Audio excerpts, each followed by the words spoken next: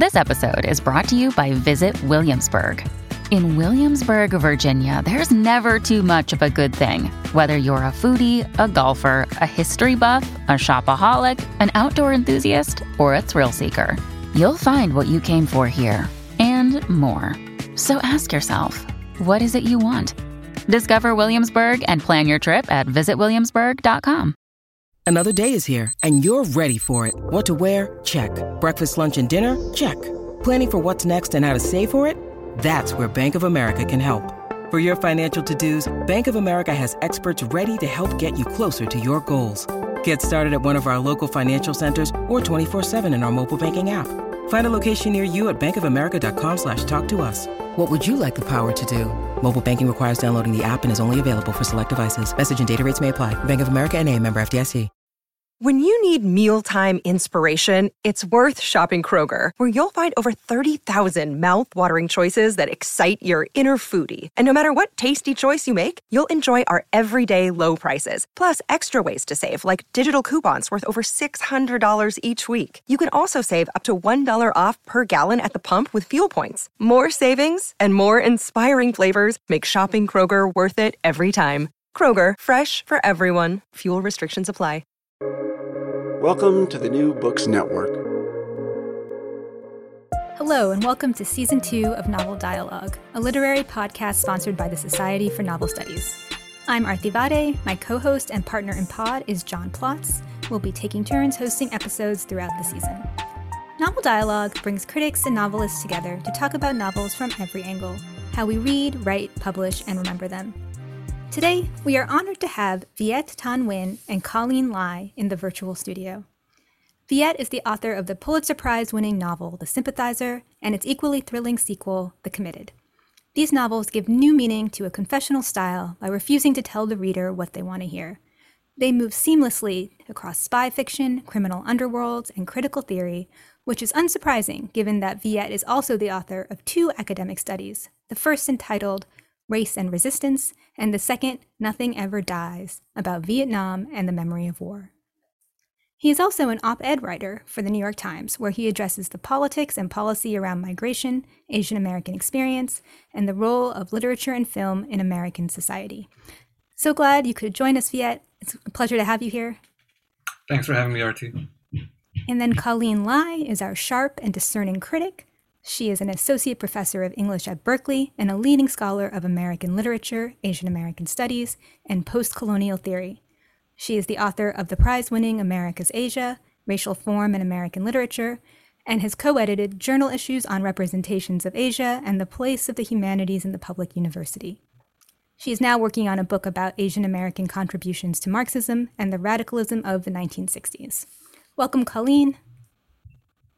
Hi, great to be here. Yeah, wonderful to have you both. I've been anticipating this for a while, and I now pass the virtual mic to you, Colleen, ready to go. So I wanted to mention to you first off that I recently gave Chicken of the Sea to my nephew for his birthday, and we read it together up in Mendocino, where I took him for a special birthday trip over breakfast with pancakes. And I thought it was so cool because, well, he really loved it because he loves pirates. Right. And it was partly trying to get him to love chickens as much as pirates. And so, you know, it's one of these books that as the adult, you can't also help but read it at a different level. And so I kept thinking about your redemption of pirates, who are predatory characters, right, in other of your works. And they're the enemy of the refugee. Well, first of all, let me just say that you have now made my day, that Colleen Lai, the esteemed scholar and critic, fearsome critic and scholar, has initiated a conversation on Chicken of the Sea, which is fantastic. And I have to say, you know, the whole thing about pirates and chickens, I have nothing to do with that. You know, my then 5-year-old son came up with this entire story of Chicken of the Sea. And since this is a podcast about novels and writers and critics, you know, one of the critical things for me to stress as a critic and scholar who became a fiction writer is that creativity is its own strange thing that is so difficult to quantify and to theorize. I mean, the output of it, we can theorize and criticize and all of that, which I'm happy to do. But the creative impulse itself that generates stories, I think, is really mystifying to me. So with my son, at 5 years old, he is deeply immersed in storytelling, loves narratives, loves images, and he's a sponge for narratives. And so I think one way to think about this is that he's absorbed the mythologies of chickens and pirates and what they symbolize in terms of violence and adventure on the part of pirates. Because when kids see pirates, they don't see the history of pirates and what pirates really did. They see this sort of children's version of pirates as a site of adventure. So much of what I want to talk about with you, which is how, I don't know, theory comes through your work in this really interesting way, and how you've moved from writing academic criticism to writing fiction. But that one of the things that doesn't die, to sort of reference your book title, your other book title, is theory in the fiction. So that's another way in which you're sort of getting at this problem. Well, I trained at Berkeley, as an undergraduate and graduate student in English and in ethnic studies. I was well exposed both as a scholar, but also as a writer, to the idea that art and politics are reconcilable, that you can do these two things at the same time. And of course, when we talk about politics, we're also talking about theory, the theory of politics, the theory of how to enact politics in art. And then, of course, also all the other kinds of theories we're exposed to in an English PhD program. And I was always of the conviction that, I wanted to bring all these things together. I just didn't know how to do it. And there is, I think, so little instruction on how to do it. Before we started talking, Artie brought up this question of, did I have an MFA? Am I opposed to the MFA? I'm not generally opposed to the MFA, but one of the things I am very critical about in terms of MFA teaching is that the notion of craft, quote unquote, in the MFA to me, seems highly restricted to a certain set of aesthetic practices. Whereas when I was trying to figure out how to be a writer, I was concerned not only with those aesthetic practices like characterization and dialogue and all that, but also with how do you talk about history and politics and theory in literature? These seem to be also craft or artistic questions. I had to try to figure out how to do that on my own. And in The Sympathizer, I do think of it as a very theoretical novel because I think of its structure, I think of its political vision, I think of who's included and all that as coming out of a set of theoretical concerns about how to write anti-colonial fiction and anti-imperial fiction. But in The Sympathizer, the theory, I think, is quite muted. It's incorporated into the structure of the novel, including the ending of the book. It's incorporated into the ways that trauma and violence and memory are dealt with, but it's not explicit. So readers are left to fend with the results of theoretical thinking at the level of fictional praxis, which is how fiction should work in one sense. In The Committed, I decided to make the theory more explicit in the sense that there are actual conversations about theorists taking place in the book, and the reaction of some reviewers, I mean, I've not read very many reviews, but one or two, has been, wow, why is there philosophy or theory in a novel? And to me, that reaction is so stupid. Why not is really the question. Like, if you have not encountered it, why are you put off by it? I mean, all these people who would be capable of reading Beckett, for example, who I quote in the book, somehow see the introduction of theory in someone by a writer of color and say, that's weird. We don't know how to cope with that. And my response to that is, number one, this is a thriller. I find ideas thrilling, so why not? Number two, to pretend that ideas and theories don't have a real world impact is ludicrous. I mean, most people have never read Karl Marx. I have, but this is a set of ideas that have mobilized millions of people and so on and so forth. So it's, when to foreground theory or philosophy in fiction, I think, or any other form of writing in the United States, is to work against the grain of a depoliticized or apolitical aesthetic culture in the United States that doesn't want to see the foregrounding of ideas. And so it was very deliberate for me, for example, to stage a theoretical conversation about Fanon in the brothel between our narrator and the bouncer at the brothel, who's this big black Senegalese guy who's only called the epistemological muscle. And I'm like, why can't this happen? Because we know, as a matter of fact, that a lot of theoretical revolutionary thinking has taken place in prisons, and therefore I assume in brothels. Why not? Sex workers have also been involved politically as well. So that was all part of the deliberate design of the novel to, in this case, find an excuse, and I think a very valid excuse in the case of The Committed taking place in 1980s Paris, to make people confront some of the political and theoretical questions explicitly that I think have been really crucial to me, but also to these people in this setting. I love that response, because I was going to ask you whether you thought The Committed, by the way, I love novels of ideas, so, I tend to gravitate to those kinds of novels, and the fact that it was combined with a thriller, because I also love, and Plotman, was sort of the perfect novel for me to read. That is The Committed.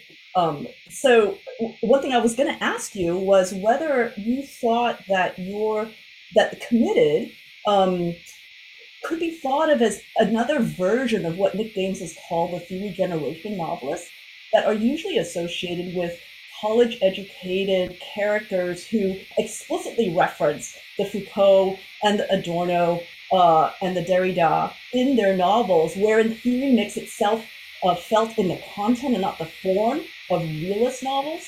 And he's talking about people like Jennifer Egan or Teju Cole, Ben Lerner, and of course these are sort of middle-class, college-educated characters, but that what you have going on is putting theory in the mouth of characters who didn't attend university, who are, so what you just said about that, the brothel is like the open university, or, the university without walls, that you're showing alternate routes for theory, that's super interesting. Yeah, I've read those works that you mentioned, and of course, I've read the more conventional novels of ideas, which are, typically kind of bourgeois, I guess, or at least with featuring, highly educated intellectual characters and all that. And I love all of that. I love all of that stuff too. In my case, I think I wanted to make sure that this was a novel of revolutionary ideas, not just a novel of theoretical and philosophical ideas.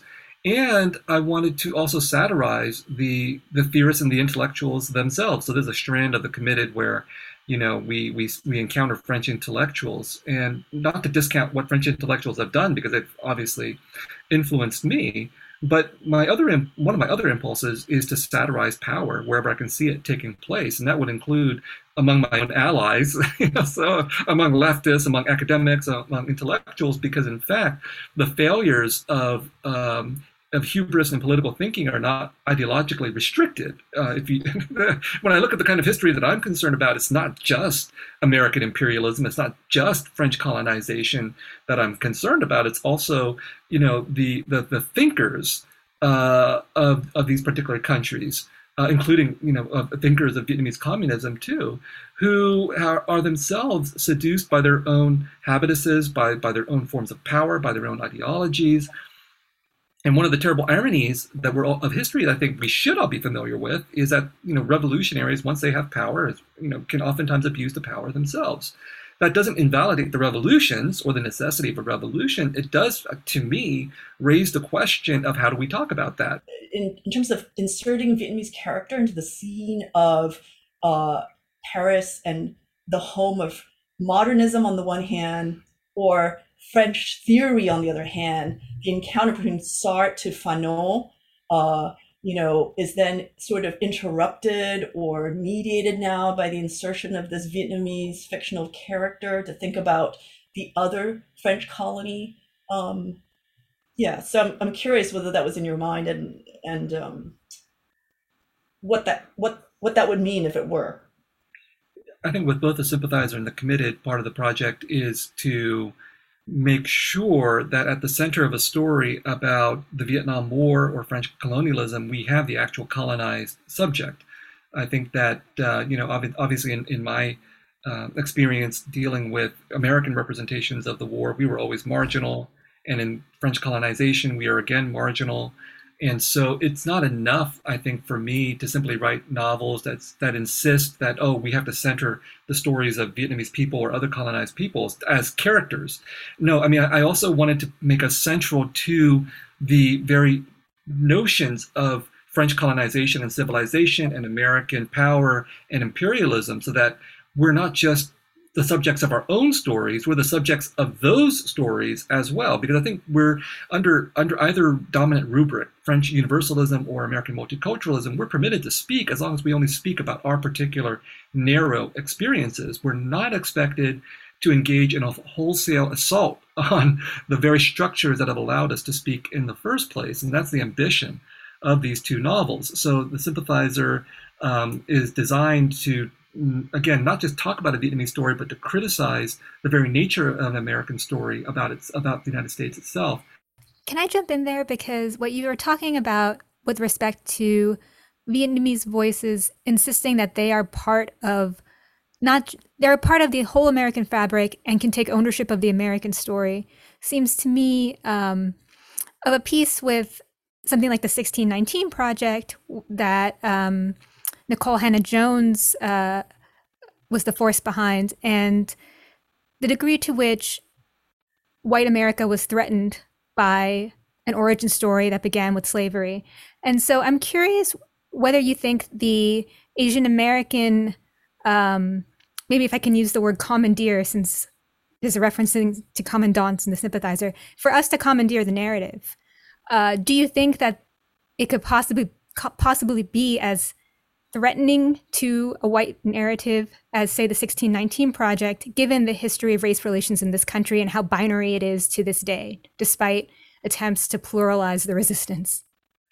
I think it can be threatening, judging from the hate mail that I received. And whenever I say American imperialism, either explicitly or implicitly, or talk about what the United States has done overseas in my fiction, or in my essays for newspapers and magazines, I typically will get a variety of negative responses criticizing me.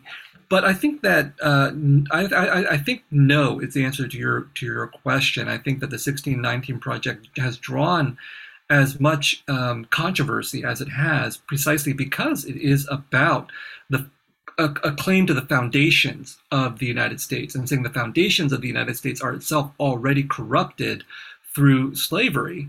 And because, in fact, that it's true, and we see the ongoing consequences of the racialization of Black people, the ongoing legacies of enslavement and its consequences and so on in the very fabric of the United States, very structure of the United States today, people bringing that up are going to provoke a really, really powerful backlash, precisely because it is still perceived to be so central and so threatening to core American ideas. Now, the idea of saying that Americans are imperialists is also threatening to those core ideas as well. But because American imperialism today, or throughout the 20th century, has been conducted outside of U.S. boundaries, or at least the boundaries of the continental United States, Americans have a much easier time compartmentalizing that and not thinking about that. That is to say that going trans-Pacific, going transnational is something that Asian Americans themselves have to be conscious of in terms of not being American exceptionalist. On the other hand, American empire is a real thing. And so, but with American empire declining, then it's really hard to sort of navigate that relative position of where to situate, especially the Asian American. This brings me back, though, to I still want to come back to The Committed, which I totally appreciate what you're saying about that the intervention is making this not just about centering Vietnamese stories within literature, but also using a Vietnamese character, in the case of The Committed, to challenge political theory itself. And that seems to me what's going on here. And one of the things I couldn't help thinking about was how The Committed is, insofar as it's been thought of as being too American. Like some of the reviewers have said, oh, this is like not really authentically somehow French in terms of looking at racial relations in France. It's very American in terms of how it's depicting that scene. I see this in a way as you're taking Americanized French theory back to France. Some of the debates in France right now around the question of race, that there's this huge controversy there where, some French people are saying that the thinking around race that's happening in France today, being led by these younger insurgent French people of various kinds of colonized descents, are somehow too American, that they've been influenced by American thinking, and that this therefore invalidates the position of these particular activists and thinkers. I mean, what that indicates to me is that the thinking around race and imperialism and so on in France can no longer be contained simply to the possibility that you have to talk about this in a French way, whatever that means, because there's more complexity involved. The circulation of ideas, as you're pointing out, has gone bilaterally in two directions. And so, as you said, a lot of what we would characterize as American thinking about race has been deeply influenced by French thinking about colonization. And you come to this writing of fiction from a training as an Asian Americanist. And in a way, you're moving from that particularity to a kind of universality through becoming a writer. That's kind of how I read you biographically, but I'm wondering whether maybe we could start by your reading out this amazing quote from this afterword that you wrote to this recent anthology. The afterword's called Becoming Bilingual from 2016, and it starts with letting myself feel through language. Letting myself feel through language saved me as a scholar, an academic, and a writer. It saved me as an Asian American, too. Once or twice over the hard decade of learning to write, I would say in public that I was no longer an Asian Americanist. The commonplaces and conformity of thinking and practice in Asian American studies dismayed me. But I have not yet been able to leave Asian American studies and perhaps never will. What I love about Asian American studies and the Asian American culture that has been influenced by it, and vice versa, is the sense of duty, service, community, solidarity, and justice. I share those values, even if I think that in their exercise they can sometimes be unimaginative. Failures of imagination and the pleasures of conformity are not restricted to the conservative. They are human failings, and Asian Americans have sought to prove their humanity in all ways. I have come to recognize and accept these failings and this flawed humanity. So, for me, becoming an Asian American when I was 19 and a transfer student at Berkeley was really important because it was that bolt of intellectual and political lightning that really shaped me as a writer and a scholar, really allowed me to become a writer and a scholar, because that was not really something that I thought I could do as a son of refugee grocery store shopkeepers, And so that's all these things that I talked about in that quotation about the sense of mission in Asian American politics, identity, and culture have been and are really crucial.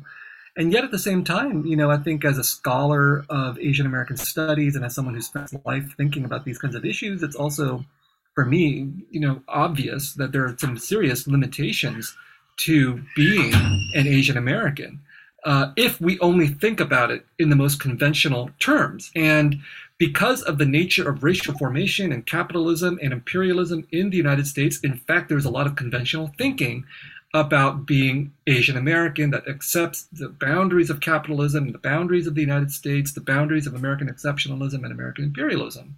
And there is no way that we can deny that that is also part of what it means to be Asian American. So we also have to be able to think beyond what being an Asian American is, in my opinion. So I do think a lot about the ending of Fanon's Black Skin, White Masks, which I quote, I think, in The Committed, where he talks about that dilemma of being Black, that is something that you are and something you want to deny. You can't escape from that dilemma because that dilemma is wrapped up in the very nature of racism and colonization that simply can't be willed away, even if at the same time, in our own minds, we want to will it away, as he says at the end of that book.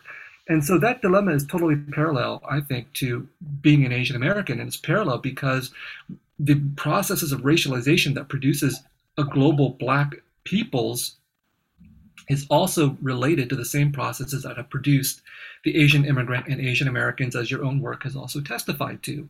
The title of that essay, Becoming Bilingual, necessarily put me in mind of a dialogue with Kingston, whose Woman Warrior ends with it translated well, and it's so much about trying to recover a mother tongue, and she has a certain kind of way of resolving or not resolving that problem of the loss of the mother tongue, which is something you also talk about in your nonfiction and fictional writing.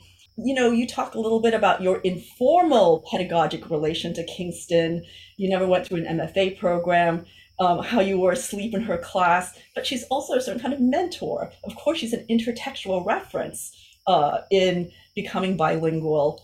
So I can't also help but think that you went from becoming an Asian Americanist to becoming an Asian American in a kind of universal sense, in reaching your mother, reaching your family, reaching a more public audience through your fictional writing rather than through your academic writing. For Kingston and the language issue and all those things you raised up, very prescient of you to bring those up, because in fact I'm writing a nonfiction book that is very memoiristic right now, and the question of the mother tongue and my mother and Kingston and what happened in that seminar at Berkeley where I fell asleep every day come up, and what happened in the Kingston seminar was that my mother had fallen seriously ill, and I wrote about it in her seminar, and then I totally forgot that I wrote about it because it was so painful for me. So I did try to deal with it when I was 19 years old, and then it was so painful I tried to forget about it immediately and was unaware that I forgot about it. And until I dug up my archives, like I kept all that stuff in a box in my childhood bedroom, and then I opened it up like last year and found what I wrote, and I was like, oh my God, I can't believe I wrote this. It's bad writing on the one hand, but also I was like trying to grapple with what was happening to my family and me emotionally at that time. And I found, the letter that Maxine on Kingston wrote to me, and I quote from that letter, and I in this nonfiction book, and I have the copy of the letter there, so you can see what we were talking about. And I think it's for me, it's important to talk about that, because that is the mentor relationship that you discussed. That it would take me 30 years to absorb what happened in that seminar, what I was trying to deal with as a writer and as a human being, what I was trying to deal with as a student, ignoring what Kingston was telling me, basically, but not ignoring it enough to throw away the letter. And it got harder in the sense that I was focused on these Marxist and domestic issues as a 19-year-old, thinking that things would be very clear. We just got to take over some buildings, stage a revolution. And in fact, things got more complex, as you mentioned, with thinking about international issues and the Trans-Pacific and trying to take that into account. And now in this nonfiction book, I also take up the questions of indigeneity, things I never thought about really when I was like 19 and throughout most of my professional life, but things that I think are actually really crucial to thinking about what it means to be Asian American. Kingston gestures at some of these things in Chinamen also, for example, but I've also been thinking about what it means to be a refugee coming to the United States, becoming a settler, and the work of critical refugee studies and Yen Lei Espiritu are really crucial here. But literally, when we came to the United States, we were resettled through a military camp called Fort Indiantown Gap in Pennsylvania. And I literally just did not think about that. That's the power of American exceptionalism. It's just a fact of life that you have something called Indiantown Gap. And then for the purposes of this book, I did a little more research. And of course, the reason why you have a fort there is to defend white settlers against the Susquehannock people, almost all of whom were wiped out by the end of the 17th century. And that forms the historical crux of my family's entry into the United States. Kingston also brings up China, like, to be Chinese American is inseparable from all of these things that happen in China. And likewise, for me, part of what this nonfiction book that I'm writing deals with is the fact that when my parents were refugees for the first time in 1954, when the country was divided, they moved from north to south as Vietnamese Catholics as refugees, but they were resettled through South Vietnamese government policy and through American funding on the lands of ethnic minority or indigenous peoples in the Central Highlands of Vietnam. a process that the indigenous peoples see as colonization and forced assimilation on the part of the Vietnamese Catholic regime, of which my family was a part. So these kinds of complexities are not what I was thinking about when I was 19. They totally complicate any kind of transition I could make from being Asian American to being universal or to being human. Because for me to be universal or human, without acknowledging these kinds of things, reiterates a colonial process in which my humanity, my privilege as being a refugee who can claim a refugee identity as a mode of entry into everything we've been talking about, also comes at the expense of these settler processes that happen in two countries, not just one. So very complicated, and something that, the theoretical and political issues that we've been discussing have helped me to try to cope with or deal with. Yeah, the Kingston dialogue also puts me in mind, since you raised the question of China in Kingston. She has that line in The Woman Warrior about how China wraps double binds around my feet still.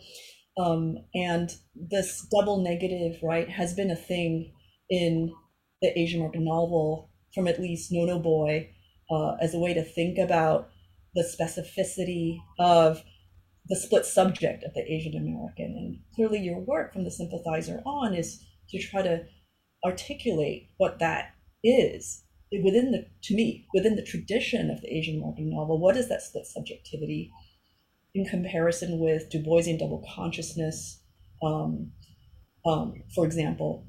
And so I was thinking, there's this line from the opening, just for people for whom this is not fresh, I suppose, on page 1 of The Sympathizer, famously it opens, "I am a spy, a sleeper, a spook, a man of two faces. Perhaps not surprisingly, I'm also a man of two minds." And then a few lines later, you say, "Sometimes I flatter myself that this is a talent, and although it is admittedly one of a minor nature, it is perhaps also the sole talent I possess. After all, a talent is something you use, not something that uses you. The talent you cannot not use, the talent that possesses you, that is a hazard, I must confess." First of all, the talent you cannot not use. See, as a former student of Gayatri Spivak, that's a very post-colonial theory, deconstructive way of articulating the dilemma of a kind of double bind, right? That you're in a situation, human rights is something that we cannot not want, is something that she famously says. And I see you as articulating a kind of new way of thinking about the double bind of the refugee from Vietnam, almost updating the double bind of Kingston's Chinese American girlhood among ghosts, the double bind of the Vietnamese refugee, updated in a kind of self-consciously theoretical language with this, again, insider gesture towards those of us who are theory generation people, right? Is a new way of articulating a kind of universal particular for the Asian American, but now with the Vietnamese refugee as that central protagonist. Yeah, good catch with a cannot not, a very deliberate allusion to Spivak. And in this nonfiction book I'm writing, I'm explicit about it. I paraphrase Spivak's cannot not want identity, for example, speaking exactly to this double bind that you were talking about, that again, for those of us who are racialized subjects, for example, or colonized subjects, we cannot not want to deal with the rhetoric and the ideologies of the dominant societies and powers that have racialized us or colonized us. And so any form of racialized identity or any other form of minoritized or subjugated identity is always going to be caught in this double bind that cannot be unbound except through the termination of these systems of power and ideology. And so that, of course, to reach that unbinding is going to take enormous amounts of effort, and therefore in the gap we have all these other liberal gestures at things like color blindness or assimilation into universalism and things like that, which is where the language of universalism and humanity becomes so problematic if it doesn't recognize the very complicated nature of this double bind, that we can, that's not that we can never be fully human. I think we are fully human. It's that we are also fully inhuman at the same time, either through what has been done to us or what it is that we ourselves do. So one question that's been coming up for me throughout listening to your brilliant conversation, Viet and Colleen, I should say one word that keeps coming up for me is autodidacticism. And I wonder if either of you would feel like you're products of a colonial education, because it sounds like you were in seminars with mentors, you were resistant to some of their ideas, but they certainly were part of perhaps an earlier moment of either decolonizing or multiculturalizing the university. And you're both PhDs, products of the theory generation, as you put it. And yet you're not the same kind of novelist as, say, a Ben Lerner. I mean, you're not the same kind of novelist as Thomas Mann's novel of ideas or a J.M. Coetzee.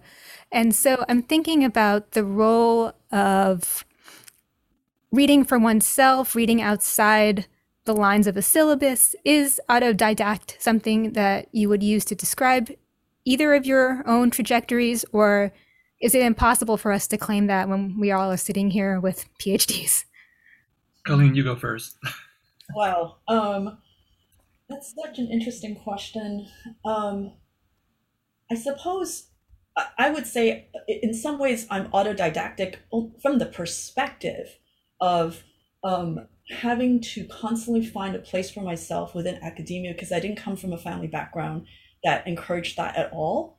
And perhaps that to some extent that's very true of many immigrant, maybe especially Asian immigrant students whose parents want them to pursue more remunerative or clearly economically upwardly mobile kind of professions. So there's always this feeling of being an outsider within academia, because you have to struggle to kind of connect that kind of academic world with your family world. So there's a lot in Viet's work about trying to write so that his family can read his books that resonates with me. And what resonates with me about that is that somehow trying to reach the family and also reach the public end up overlapping in this interesting way. So what can my mother read? That's something that's kind of moving about Ocean Vuong's work as well, is that it's so much about being able to reach his mother through fiction and poetry. And so there's a way in which one is an autodidact as an immigrant, it seems to me, even while being formally trained, because it's like being doubly orphaned or something, because your entry into American life via academia, which provides a kind of refuge or home, also somehow disconnects you from your family. For many, that is not necessarily all Asian Americans, some of whom do come from middle class or highly cultural capitalized backgrounds, let's say in Asia. So that part of your question resonates with me, and I connect with that in Viet's work. So mentioning Ocean Vuong, I do quote from him in the nonfiction book that I'm writing, where he talks about the orphaned language, like the language that he's working with is orphaned. And I decided I'm not going to use that metaphor from Ocean, because he already did it. So but I think for me, maybe a different metaphor is an adopted language, because I was thinking that I came to the United States when I was 4. I was a native speaker of Vietnamese at a 4-year-old level, right? And then of course my Vietnamese stayed there as I acquired English, and I think for me it was very complicated. Learning English was not complicated, but the mental the unconscious thinking that I was going through probably was complicated. That I at some point made the decision, I'm going to master English, as complicated as that term might sound, and I'm going to give up Vietnamese. I don't think it was necessarily very, very deliberate. I wasn't thinking through this politically, but in retrospect, this was a very conscious political choice on my part, with huge emotional consequences for me and my family. And so I decided not to pay attention to Vietnamese. And so a lot of my thinking is, well, what do I call my languages? Vietnamese and English, are they mother tongues, native tongues? And to me, how can I call Vietnamese a native tongue or a mother tongue when I can't speak it beyond the level of like a child? And English is not a native tongue or a mother tongue for obvious reasons, but it feels like a native tongue and a mother the notion of adoption, I think, resonates with me, that I've been adopted into the English language forcibly, and I've chosen to adopt the English language, and that produces ambivalence, part of the double bind that you're talking about. Like, I cannot not speak in English, and I cannot not speak in Vietnamese. I still feel bound to that language as well, and still struggle through trying to acquire that language. And in that sense, I think that on the autodidact question, one of the things that I found really seductive about academia is that it was not autodidacticism. That here was a very clear career path, unlike becoming a writer, very clear career path. I can just jump through the hoops. It's just like becoming a doctor, like my brother did, do what I'm supposed to do, and I can become this professor. And that's pretty much exactly what happened. And I did not choose the other route of becoming a writer, which has, MFA track and so on. There are some hoops there, but the hoops are not as well laid out. And so I became an autodidact in the sense of teaching myself how to write fiction. And I think that is true, that as I said earlier, that the MFA track and the ideological aesthetic assumptions of American literature didn't resonate with me. So I had to teach myself what I needed to learn to become the kind of writer that I wanted to become. But in doing that, I also impacted myself as an academic, that I ruined myself as an academic, in the sense that I thought, I cannot be the academic that I was trained to be in graduate school. I will never be, these idols that I had, because I'm not that kind of a scholar anymore. And in that sense, also then I'm autodidactic in that sense, because with this nonfiction book, I've had to rethink nonfictional form to accommodate who I am as a person, who I am as a writer, and who I am as a scholar. That none of the forms that I've seen have been are adequate to what I want to accomplish. So if and when this book is finished, turning in the first draft, I think in a month or two. And if the form of it stays, you'll see, I think, that it does try to do stuff that is not conventional. And so in that sense, formal decisions are for me, very much autodidactic when we reach a moment where we discover that the forms that we've been given are not sufficient to what it is we need to talk about. Okay, so I feel like we've been through the ringer of intensity, and now we're ready to relax a little. And so Viet, in The Sympathizer, I recall your narrator having this wonderful line, "Weapons I professionally admired, but vodka and novels I loved." And so we in Novel Dialogue like to ask every novelist on the show, what do you do, eat, drink, or play when the writing process gets rough? What do you do to see yourself through? Oh, sure. I mean, it varies basically, based on the time in my life. But video games I always resort to. And I'm a terrible gamer, so I'm not devoted to it because, I'm just afraid I'll become addicted. So even, for example, when I was writing my dissertation, there was a moment when I just went out to Target and I bought Sega Genesis, played it for a week until I was sick and tired of it, and then returned it. So that's what I do. I still do that with whatever video game is happening, So my last thing was playing solitaire a lot. No, is it solitaire? No, playing Hearts on my iPhone for months and months. So there's always a different video game at some different stage of my life. What I drink is whiskey relentlessly. I'm trying to be better about it, but honestly, The Sympathizer was written on drugs, legal drugs. Legal drugs, okay. Legal drugs. But I mean, literally, The Sympathizer, every single night of writing The Sympathizer, I would drink whiskey and Ambien, which is a combination that you were not supposed to do, but it worked great for me because I really needed to go to sleep. Well, I just had, I was like, I have a kid coming, and I got to finish this novel before he's born. I can't waste any time. I have to turn myself into an efficient machine. So literally I would be very healthy. I would run like 4 to 6 miles a day after writing, and then before going to bed, I would drink myself to sleep with Ambien to make sure I was ready for the next day. So I don't recommend this process to anybody, but whatever magical synthesis happened, it sure worked for producing the sympathizer. Well, this will be our Novel Dialogue exclusive, whiskey and Ambien. Thank you both so much for doing the show. It was really a pleasure to have you both on, and a thrill for us. And I would just like to thank our sponsors. As always, we are grateful to the Society for Novel Studies for its sponsorship and acknowledged support from Duke and Brandeis Universities. Nai Kim is our production designer, Claire Ogden, our sound engineer, Hannah Jorgensen, the transcript editor, and James Draney is our blog editor. Past episodes include Kamala Shamsi talking to Anki Mukherjee and Corinna Stan in conversation with Carol Phillips. From all of us here, thanks for listening to Season 2 of Novel Dialogue. If you liked what you heard, rate and review us on Apple Podcasts, Stitcher, or wherever you get your podcasts.